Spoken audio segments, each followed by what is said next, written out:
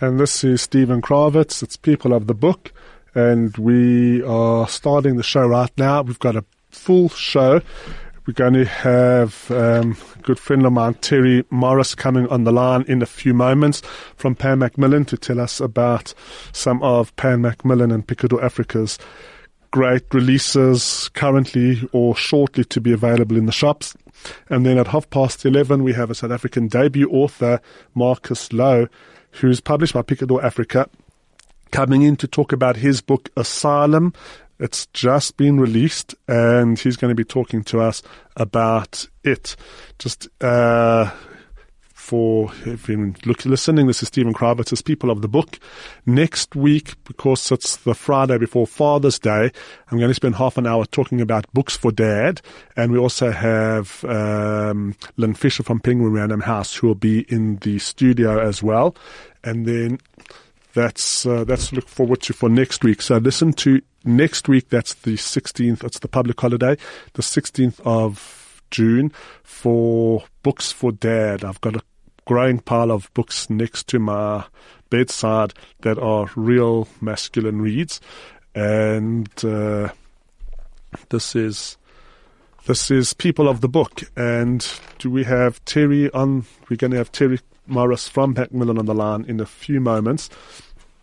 And then, as I said, we're going to have Marcus Lowe, author of the book Asylum, also published by Picador Africa, in the studio for an author interview. Are you there, Terry? Yes, I am. Hi, Stephen. Now, welcome to our People of the Book show. It's great having you back on the line. You are the one of the most passionate people about books that I know in South Africa, and you also have a dream job for anybody who likes reading books at Macmillan. And great titles coming out. I saw you 2 weeks ago. We discussed some of them, but I'm going to hand over to you to share your passion and some of your titles with our listeners. Super. Thanks, Stephen. Well, sometimes sadly work gets in the way and we don't land up reading as much as we should or want to. So I do read prolifically and I love it. I do feel like the last few weeks have been so hectic. I haven't quite got to read everything I want to. But that being said, there's still a feast of titles coming out. I mean, not just from our publishing house, across the board. And it does feel like a mix of books is so exciting. It's repeat authors coming out with some stuff. Bestsellers, the South African titles are just phenomenal. So, should I just go ahead and talk about a few of my favorites? Go ahead, yes. Perfect. So, there are a few books that have been out for a little while, and I really urge you to read them if you haven't. The Trevor Noah, Born a Crime, it's just a phenomenal book. It's been a huge bestseller in South Africa, rightly so. He mixes that sardonic humor of his with really poignant kind of moments and reflections on his life growing up as a crime in South Africa, born to a white father and a black mother. And of course, he's just going from strength to strength on the Daily Show in the US. And of course, coming out in August for a few shows. So don't miss that book. Another great book is one called Confluence, and many of you may have seen the movie Beyond the River. A wonderful South African production that is really the story of two men from very different backgrounds who land up taking on the Duzi canoe marathon.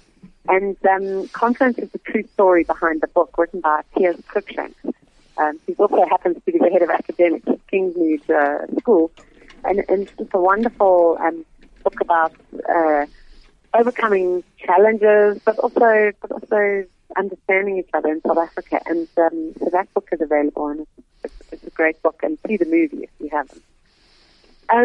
I've just finished reading Scott Turo's new book, which is coming out in June.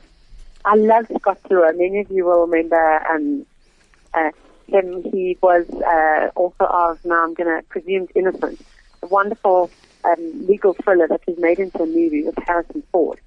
And he is really a clever writer and lawyer. And this book, Testimony, in fact, quite a different tack. It's set at the International Court for Crimes, the ICC, in The Hague, and it's a lawyer who is has to go back and look into what was assumed to be a crime of humanity against the Roman Egyptians, the Gypsies in Bosnia. It's fascinating and shows the machinations of the International Criminal Court. Fantastic thriller, lots of twists and turns. Also looking at the American complicity in some of these areas, Iraq, Bosnia. So that's, I'm going to give you a real... Sorry. That's Scott Turow. It's called Testimony. Testimony, yeah. Okay. That's his new one. For all the listeners, all the titles that Terry's talking about, I will post on our Facebook page. That's People of the Book on 101.9 Chai FM. You go to Facebook and you type that in, and I'll do that during the course of today or over the weekend. So if you are driving and you just don't have a piece of paper and a pen handy, everything will be there. You can go use Terry's recommendations as your list of must-reads, and we'll be back with more titles from Terry straight after this ad break. From talk to music, from Johannesburg to Israel, from sport to business, this is 101.9 Chai FM. This is People of the Book, and we've got Terry Morris from Pan Macmillan on the line. We've just looked at the Trevor Noah book, Confluence, and then Scott Turow's soon-to-be-released book, Testimony. And what else? I'm going to mix it up a bit because I read quite widely, which is quite fun. And for people who like, I say a book club read, largely for women's audience, but it's really a fantastic book, is The Park by Gail Schimmel. And she's a South African author. This is her third book, and it's a fantastic read about a mother takes her little daughter, she's adopted, to the park every day. She lands up meeting a group of other mothers. They connect, they become friends. And one day, one of the mothers asks her to look after her child, her daughter, and she disappears. And she disappears for good. And this mother is left with the child. And so it's kind of part thriller, part book club read. It's fantastic. And it's been getting rave reviews.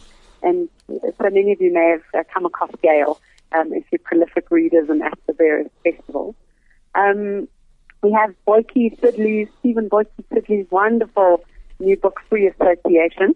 He has a tour de force, Boyke, and he was an IT specialist who sort of fell into writing about 4 years ago. And he literally has produced an astounding book year on year, and this is his new one, his best yet, I think.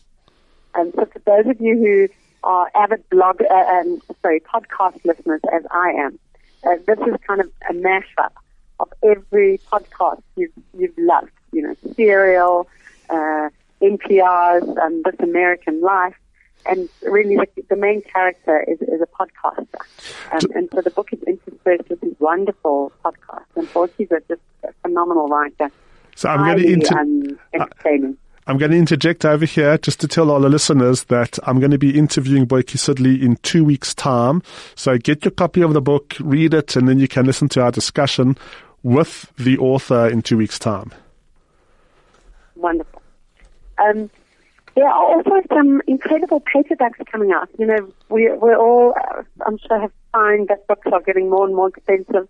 In fact, the prices are coming down a little bit. But what's wonderful is people often, you know, you get that book you've been meaning to read, and a year later or 6 months later it comes out in paperback.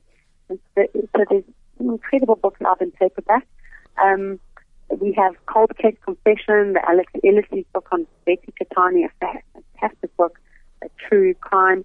Shadow Sister, for those of you who've never picked up Lucinda Riley, she's an amazing woman's writer. She has set a series about these 7 sisters in different places in the world. And wonderful news, she'll be coming to South Africa in February, partly to do some research, because one of the books will be set in Africa, so she'll be moving between South Africa and Kenya. And she really is a star on the rise for us. We've got a new Jeffrey Archer, we've got a new David Baldacci. I always love it, David Baldacci, in between some of the very heavy-going news that we've bombarded with at the moment. And then I I personally always go for some of the very literary books. So we've got some books making kind of waves at the moment. American War is one of them, getting rave reviews. And it's sort of an apocalyptic, futuristic novel looking at environmental issues set in America. Stephen, you'll probably know a little bit more than me because I'm only a quarter of the way through at the moment. I'm a third. Yeah. You're third. Okay, so we're sort of in the same boat, but I'm finding it absolutely fascinating, and it's had huge kind of feedback and reviews. And so really looking at America as it is today, but more importantly, sort of environmental issues. Also tending to dystopian. Yeah, quite dystopian in a way. And I've just started reading Bitter Fruit, which is a reissue of the wonderful Ahmed Dango book. It was shortlisted for the Booker Prize quite a few years ago, and we're about to release his new novel. So we've just released Bitter Fruit again. And I'm absolutely loving it. It was a travesty that it was out of print for so long. So I urge people, if you like South African novels, to read that. Stephen says I need to sort of keep things around books that are releasing in May or June, but I can't help myself in terms of looking forward because we work quite far ahead. So there's some wonderful books coming out later in the year. If I'm allowed to go there. Yeah, please go ahead. I love sharing knowledge of what's coming out, like in August, September, with our listeners as well. Brilliant. So there's some, again, wonderful South African. The South African books are phenomenal, and I guess as much as our politics is warped, it does certainly provide good material for books and writers. So we've got, we're very excited. We've just signed up a first novel from well-known award-winning author Peter Harris. Many of you may have read in a different time. And his new novel, Babylon, is set in Johannesburg. It's a quintessential Joburg book, very accessible, and it's about business deals, a mining town, dodgy characters, and it's absolutely wonderful. So that will be coming September, October. We've just signed that up. Also, coming August, so not too far off, is Glynis Breitenbach's memoirs. Many of you will know her as one of the fierce public protectors from the NPA. She is now the Shadow Minister of Justice for the DA. And she writes this book about what the law means to her and her experiences. And it is absolutely fascinating. Really from inside the NPA. And she writes very, very honestly and straightforward, as one would expect. And that'll be a fantastic book. The big book for all of us really is the follow-up to Long Walk to Freedom, Dare Not Linger. And Madiba had started writing the memoirs of his presidential years. And this is the follow-up book that's been sort of, the mantle was taken up by Mandla Lange, who finished off the book and the writing. And it is incredibly powerful and insightful, and that's really our kind of star book of the year, if I can call it that. And then just one book I wanted to also touch on, Stephen, which it's just been released. And, I know there was a recent tragedy within the community, and most of us have had our lives, we're touched in many ways by tragedy, but specifically within the community. And there's a fascinating book called Soul for Happy by Mo Gawdat. And Mo is the chief business officer for Google X. Very, very successful guy, an engineer, sort of had it all, made huge amounts of money, but could never quite find the happiness that he thought he would attain, by being successful and having as much money as he needed or wanted. And he had a wonderful relationship with his son, but still not kind of happy within himself. And he and his son worked on a sort of they started a conversation about happiness and what happiness means. Looking at it from an engineer's perspective around algorithms and That sounds very terrifying, but really kind of flipping the concept of happiness on its head. And in the process of this happening, his son came home from university, came to visit Ben, and had an operation which went wrong, and he died on the operating table. And Mo's life was just completely unraveled. An immense tragedy in him and his family's life. And 7 days later, he started saying to himself, what would my son Ali have done? What would he have done?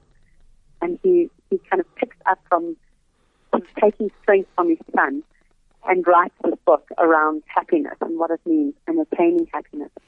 And I'm not generally one for these kind of self-help books. But it's an incredibly moving personal story. And also, I think some of us get so stuck in this crazy life of, the busyness of family and work, and there's just never any time to kind of stop and think, are we actually happy? What is making us happy? What are the components that make us happy? And that's what he does in this book, and it's really, I highly recommend it. There's also a video that many of you will find on YouTube that went quite viral, and have a look at it. So that's Mo Gawdat, Solve for Happy. You've sold me, but I also, before the show, I downloaded, I suppose it's the same video. He heads Google X, but he also spoke at talks at Google, and I watched him being interviewed about this book. And what you've said has sold me. I'm going home to read the book, but just hearing him talk about this, and he's actually from Egypt, so he's got a strong Egyptian accent, but he's extremely intelligent. And he's got these ideas so polished that he can tell you his definition of happiness and all these like algorithms of how to get happiness and how we all can achieve the sense of calm and happiness. And he's not just talking as a researcher. He's talking from the perspective, you said he lost a son, and 17 days later he took 10 years worth of research, which he put into a book form. It's just hearing him speak is very powerful. And I think, not only has he sold me, but saying what you've saying, you've sold. I've got the book on my table in my dining room at home, and that's going to be some of the weekend reading that I'm going to be doing over this weekend. That's good. I look forward to hearing what you think. We're going to take another ad break, and then we'll be back to you for the last few minutes with Terry from Pan Macmillan Books in South Africa. The best part of your day. At the heart of your community. All the talk. All the music. All the news. Chai FM.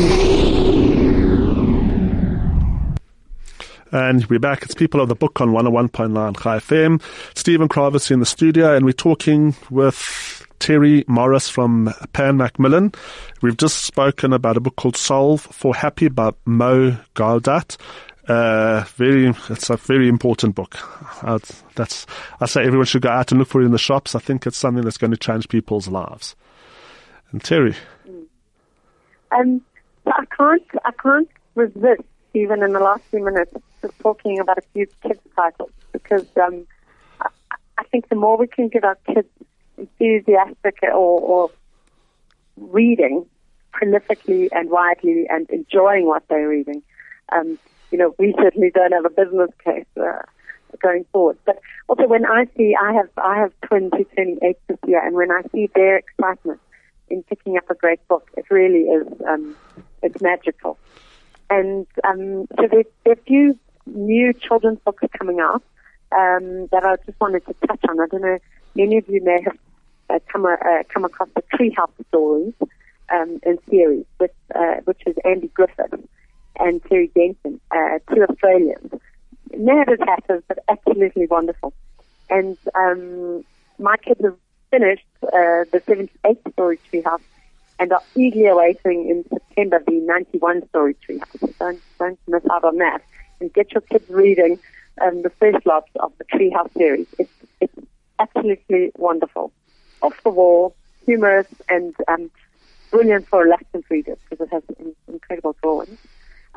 Just to say that this is the last week of Chris Riddell's children's laureateship in the UK. He's been an amazing laureate. He's actually putting together a book of sketches of his laureateship. And it's just been announced in the UK that Lauren Child will be the new laureate. Many of you know her from her various children's series, Her Routine, and she will take over, I think, next week. And so she's got some new books coming this year. Also, Cressida Cowell, for those of you who've loved How to Train Your Dragon, she has a new series coming out.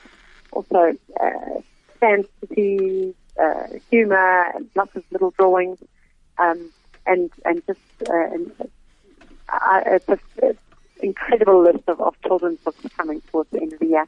And then just lastly, Stephen, it's not one of ours, but I finished reading East West Street by Philippe Sands, and was lucky enough to meet him at Franschhoek Literary Festival. And what an incredible book.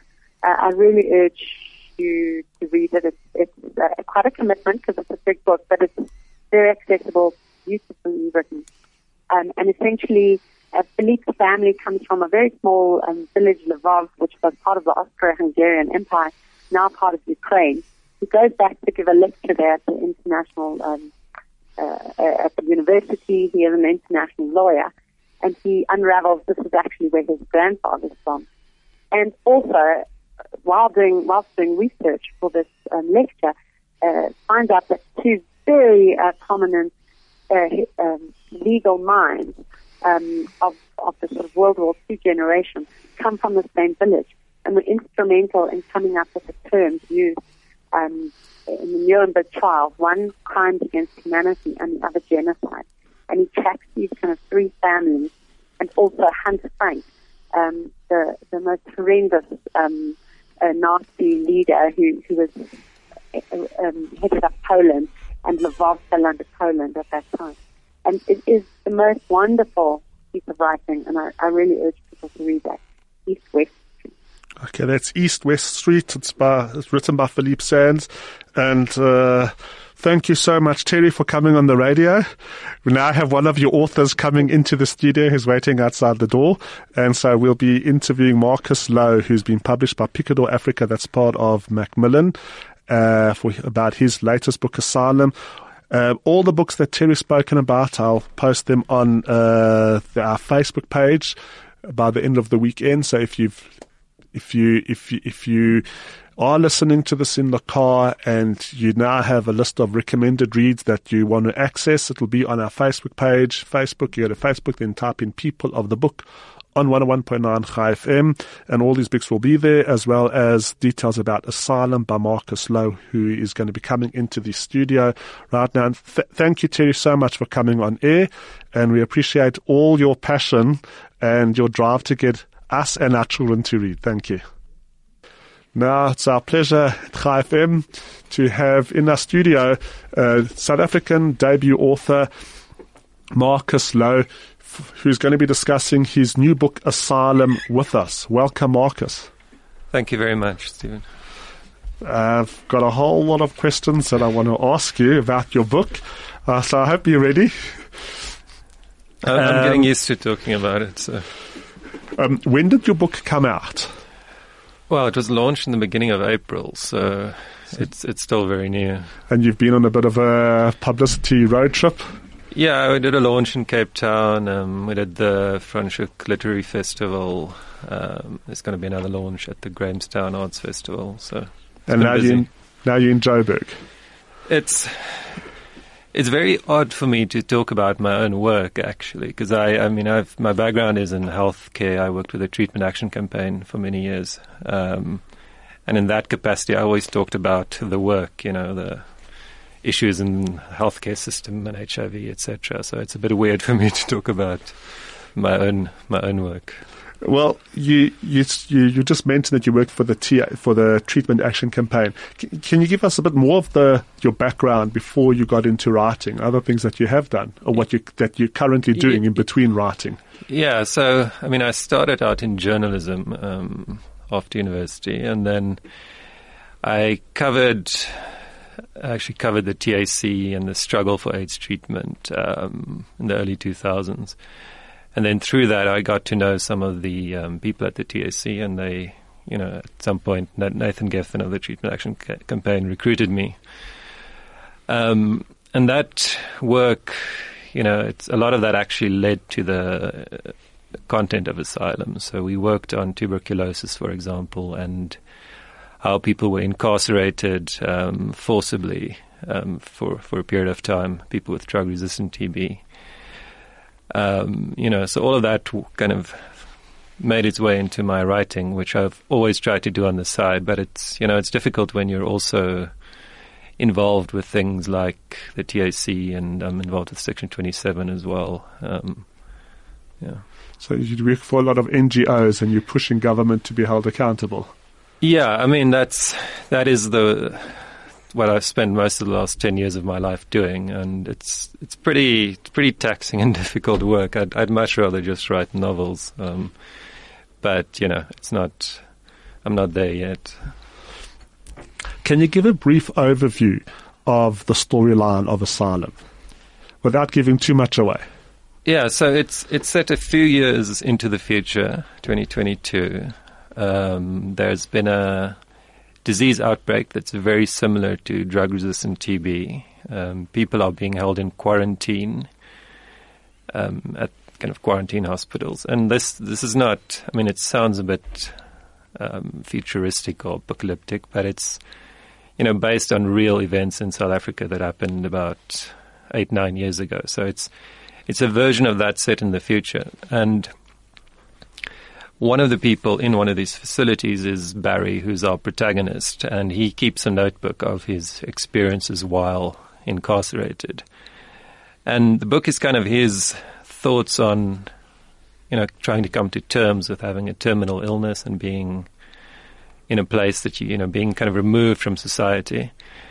But it's not just that. The book it's also about the possibility of escape. So there is, they may or may not escape from this quarantine facility, and there's a few things that may or may not happen from there.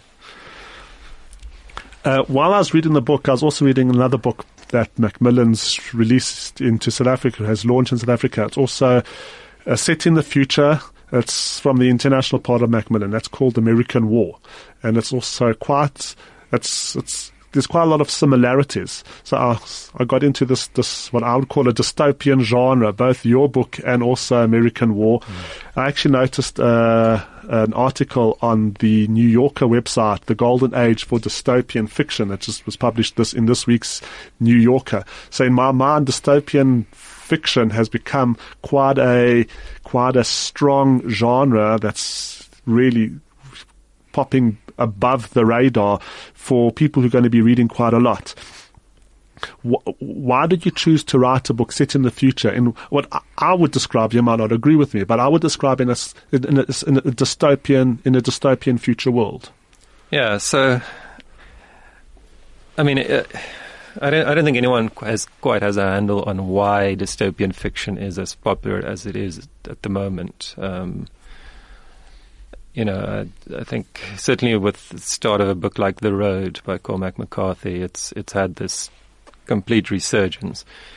And it has it both on the literary side and then also on the kind of young adult or kind of books, like the Hunger Games. Hunger Games, exactly. That's what I was thinking. So, that is interesting to me, and I wanted some of that in my book. Because I just find the vision of a future gone wrong is something that's intriguing from a literary point of view, and it's just an interesting idea for people to play with. But in Asylum, I was kind of cautious of going too far and it's not a fantasy novel. It's not. I don't really think of it as post-apocalyptic or anything like that. I wanted it to be a recognizable world. And for it to have clearer relevance to the world we live in now.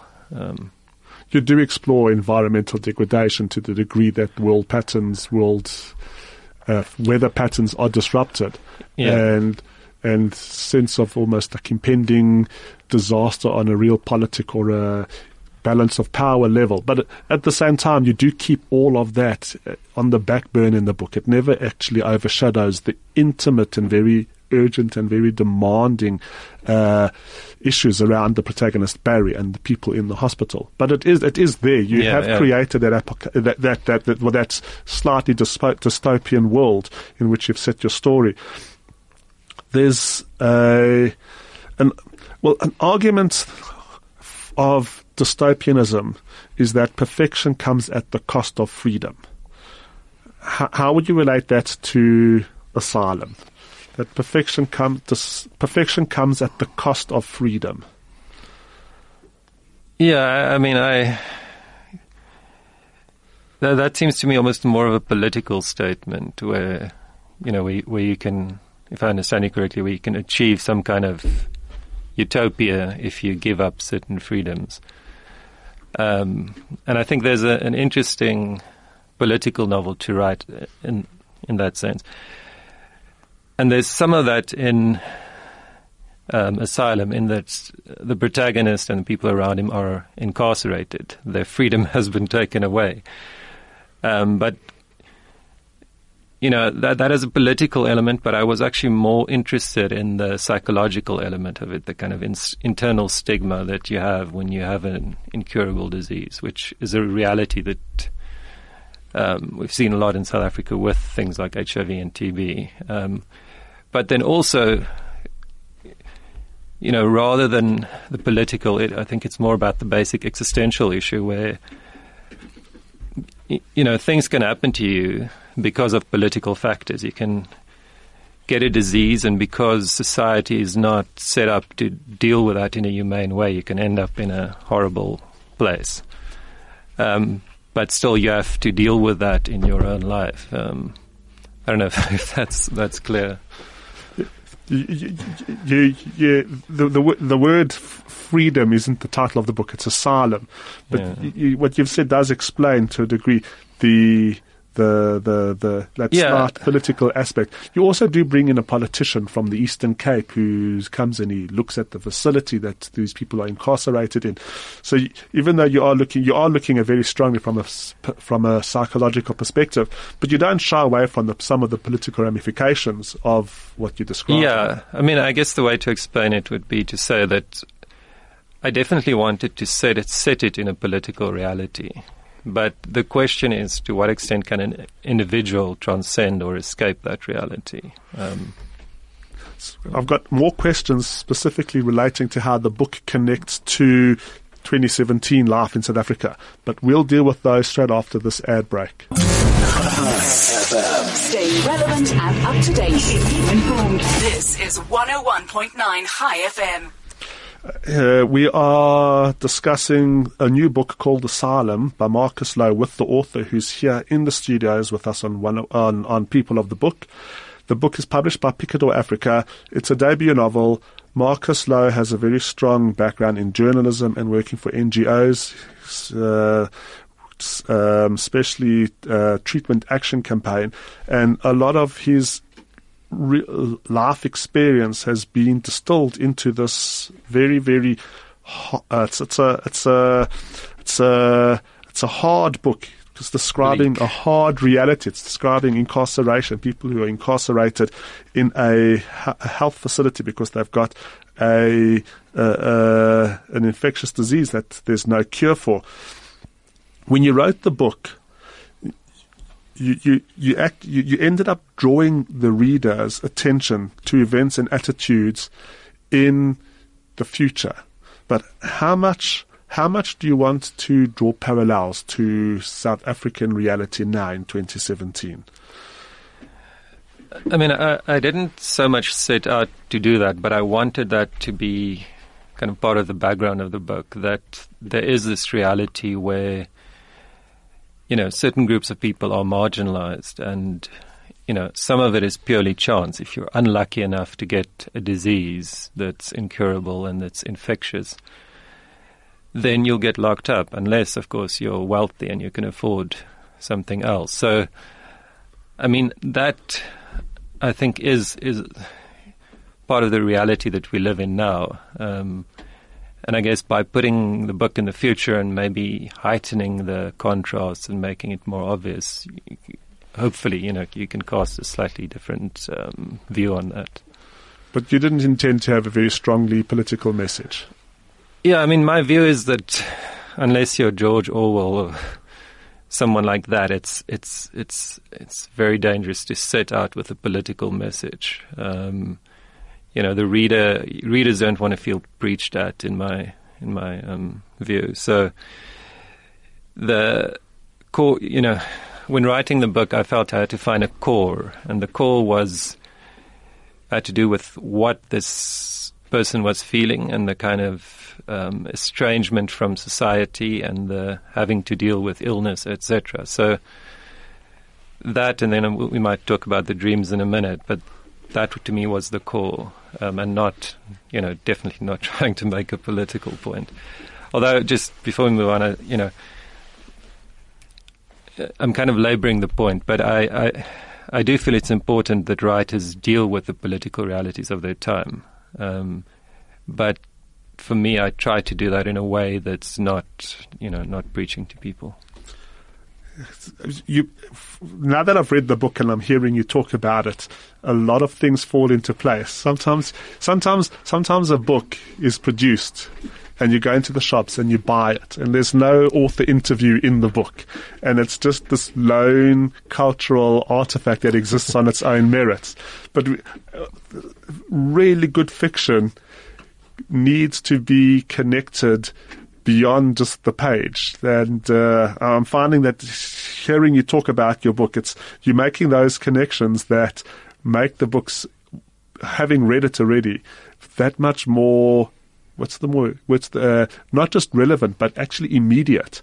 And it's become not just a book in a published form, but it's become a living document that's now become a testimony to events in our recent past, in terms of things that you saw in the treatment action campaign. But it's become a living book in the sense that it's a distillation of so much more than just a story. Yeah. On that, one of the nicest things for me about this has been that some of my friends who are doctors and who are teaching are giving this to the medical students as a way to get the students to understand something about what it's like to be a patient. And that to me is, apart from the reviews, etc., that was probably the biggest compliment I've had so far. How were you able to get into a patient's mind and create Barry and all of his depth?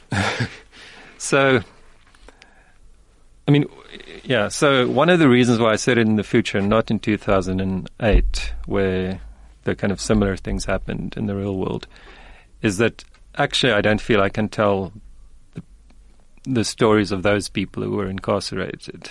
I'm not... it's not my place to tell their stories, and I don't think I'm ready to do that. But I did read up a lot of testimonies. At the time, we advocated for government to stop incarcerating people, or to do it for much shorter periods, which was eventually successful. But in that process, we had to, get testimonies from patients and speak to doctors, etc. So there's that. But I guess another element that indirectly feeds into this is that I've got a degenerative eye condition, so I've been gradually losing my eyesight in recent years. And I think that has given me a kind of a personal connection to what it's like to deal with something that you just can't change. An illness, something in your body it's just a fact, and you just have to deal with it. Which I find very intriguing. I think there's a lot of literary potential in there, a lot to explore, and it can very easily transform into a metaphor for aging and various things. So I find it a very rich area to work with. And Asylum is a very literary read. You're asking the reader to move into what is quite an ambiguous and also can be uncomfortable space. what motivated you to challenge us in this way? So it's very hard to say. I mean, I didn't set out to write exactly this book. I set out with some key images and, I guess, themes that I wanted to explore. And part of what made it work for me is, so the book is set in a very kind of dry, hot Karoo that's kind of merciless, and it's like there's been a nuclear explosion nearby. But then the character also has these dreams where it's still the Karoo, but it's always snowing in the dreams, and people are speaking Polish, and it's just a bit off. And something in the initial idea of those two contrasts, with this harsh reality and this kind of escape he has into these dreams where the world is, where there's some kind of refuge, although it's imperfect. That tension is really what drove the book. And,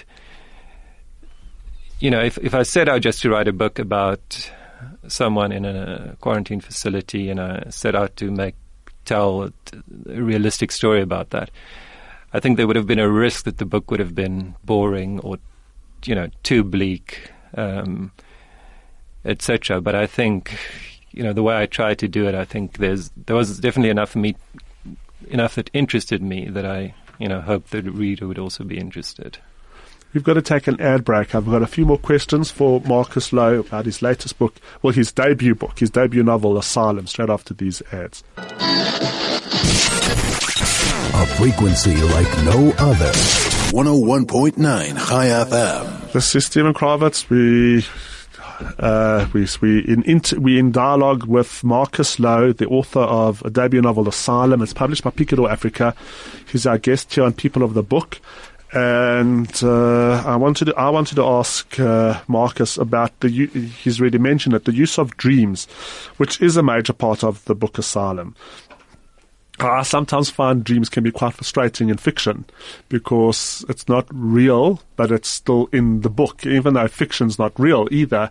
But you want to follow the real storyline. But from what you said already, you actually put the dreams into the book with a very, very strong reason.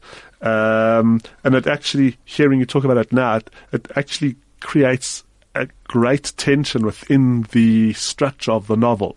You've got the bleak life, and then you've got these dreams, as you said. It's in a big ball set in somewhere. It's cold and it's snowing, and there's people dressed in ball gowns and suits and hats and tails. It really gives the book a jolt of tension in what could, as you said, could have been an otherwise very, very bleak setting. But can you talk a bit more about your use of dreams in your fiction? Yeah, so, firstly, I agree with you that dreams is not something that I would generally recommend people put in books. It's a bit like voiceovers in film.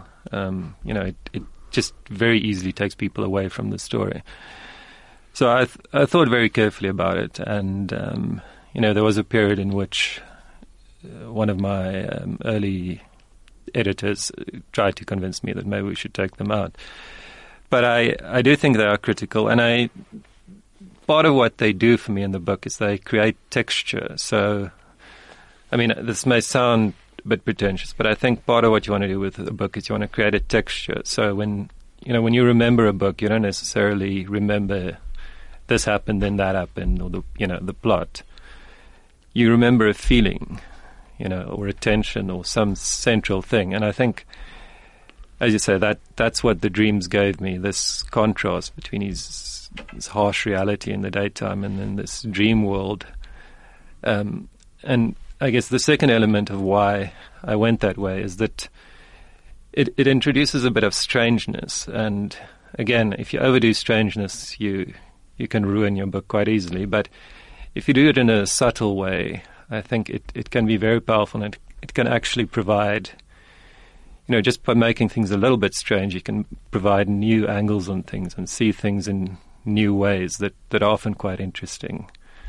And, you know, I wasn't really aware of it at the time, but there's a whole theoretical school of thinking about estrangement, or there's a Russian word, ostranenie, which, you know, refers to exactly that. And I kind of realized after the fact that that's kind of what the dreams are doing. They're fulfilling that slight estrangement function. I'm going to ask one more question. I often laugh when I hear interviews on the radio and they say you've got 2 minutes to, you know, basically define the universe and give 2 good examples, and then we're going to play the ads. But I'm going to do that to you.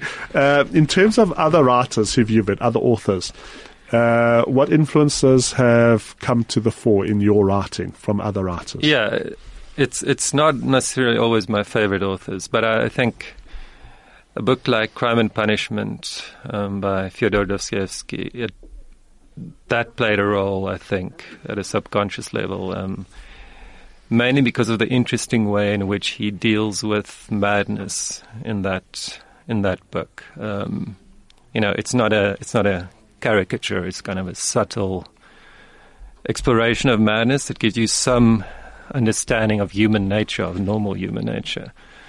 So that was definitely an influence. I think a book like Regeneration by Pat Barker had kind of a indirect influence in that book, you know, someone gets, Siegfried Sassoon, who's one of the greatest poets who ever lived, gets injured in World War I and he's recovering in a hospital. And the sense of him in that hospital is, I think, something I had at the back of my mind when I was writing Asylum.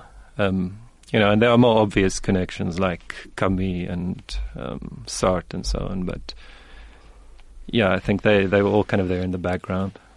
Okay, this has been, so I actually want to say to everyone who's listened to the show, I read the book Asylum by Marcus Lowe, and I finished it last night.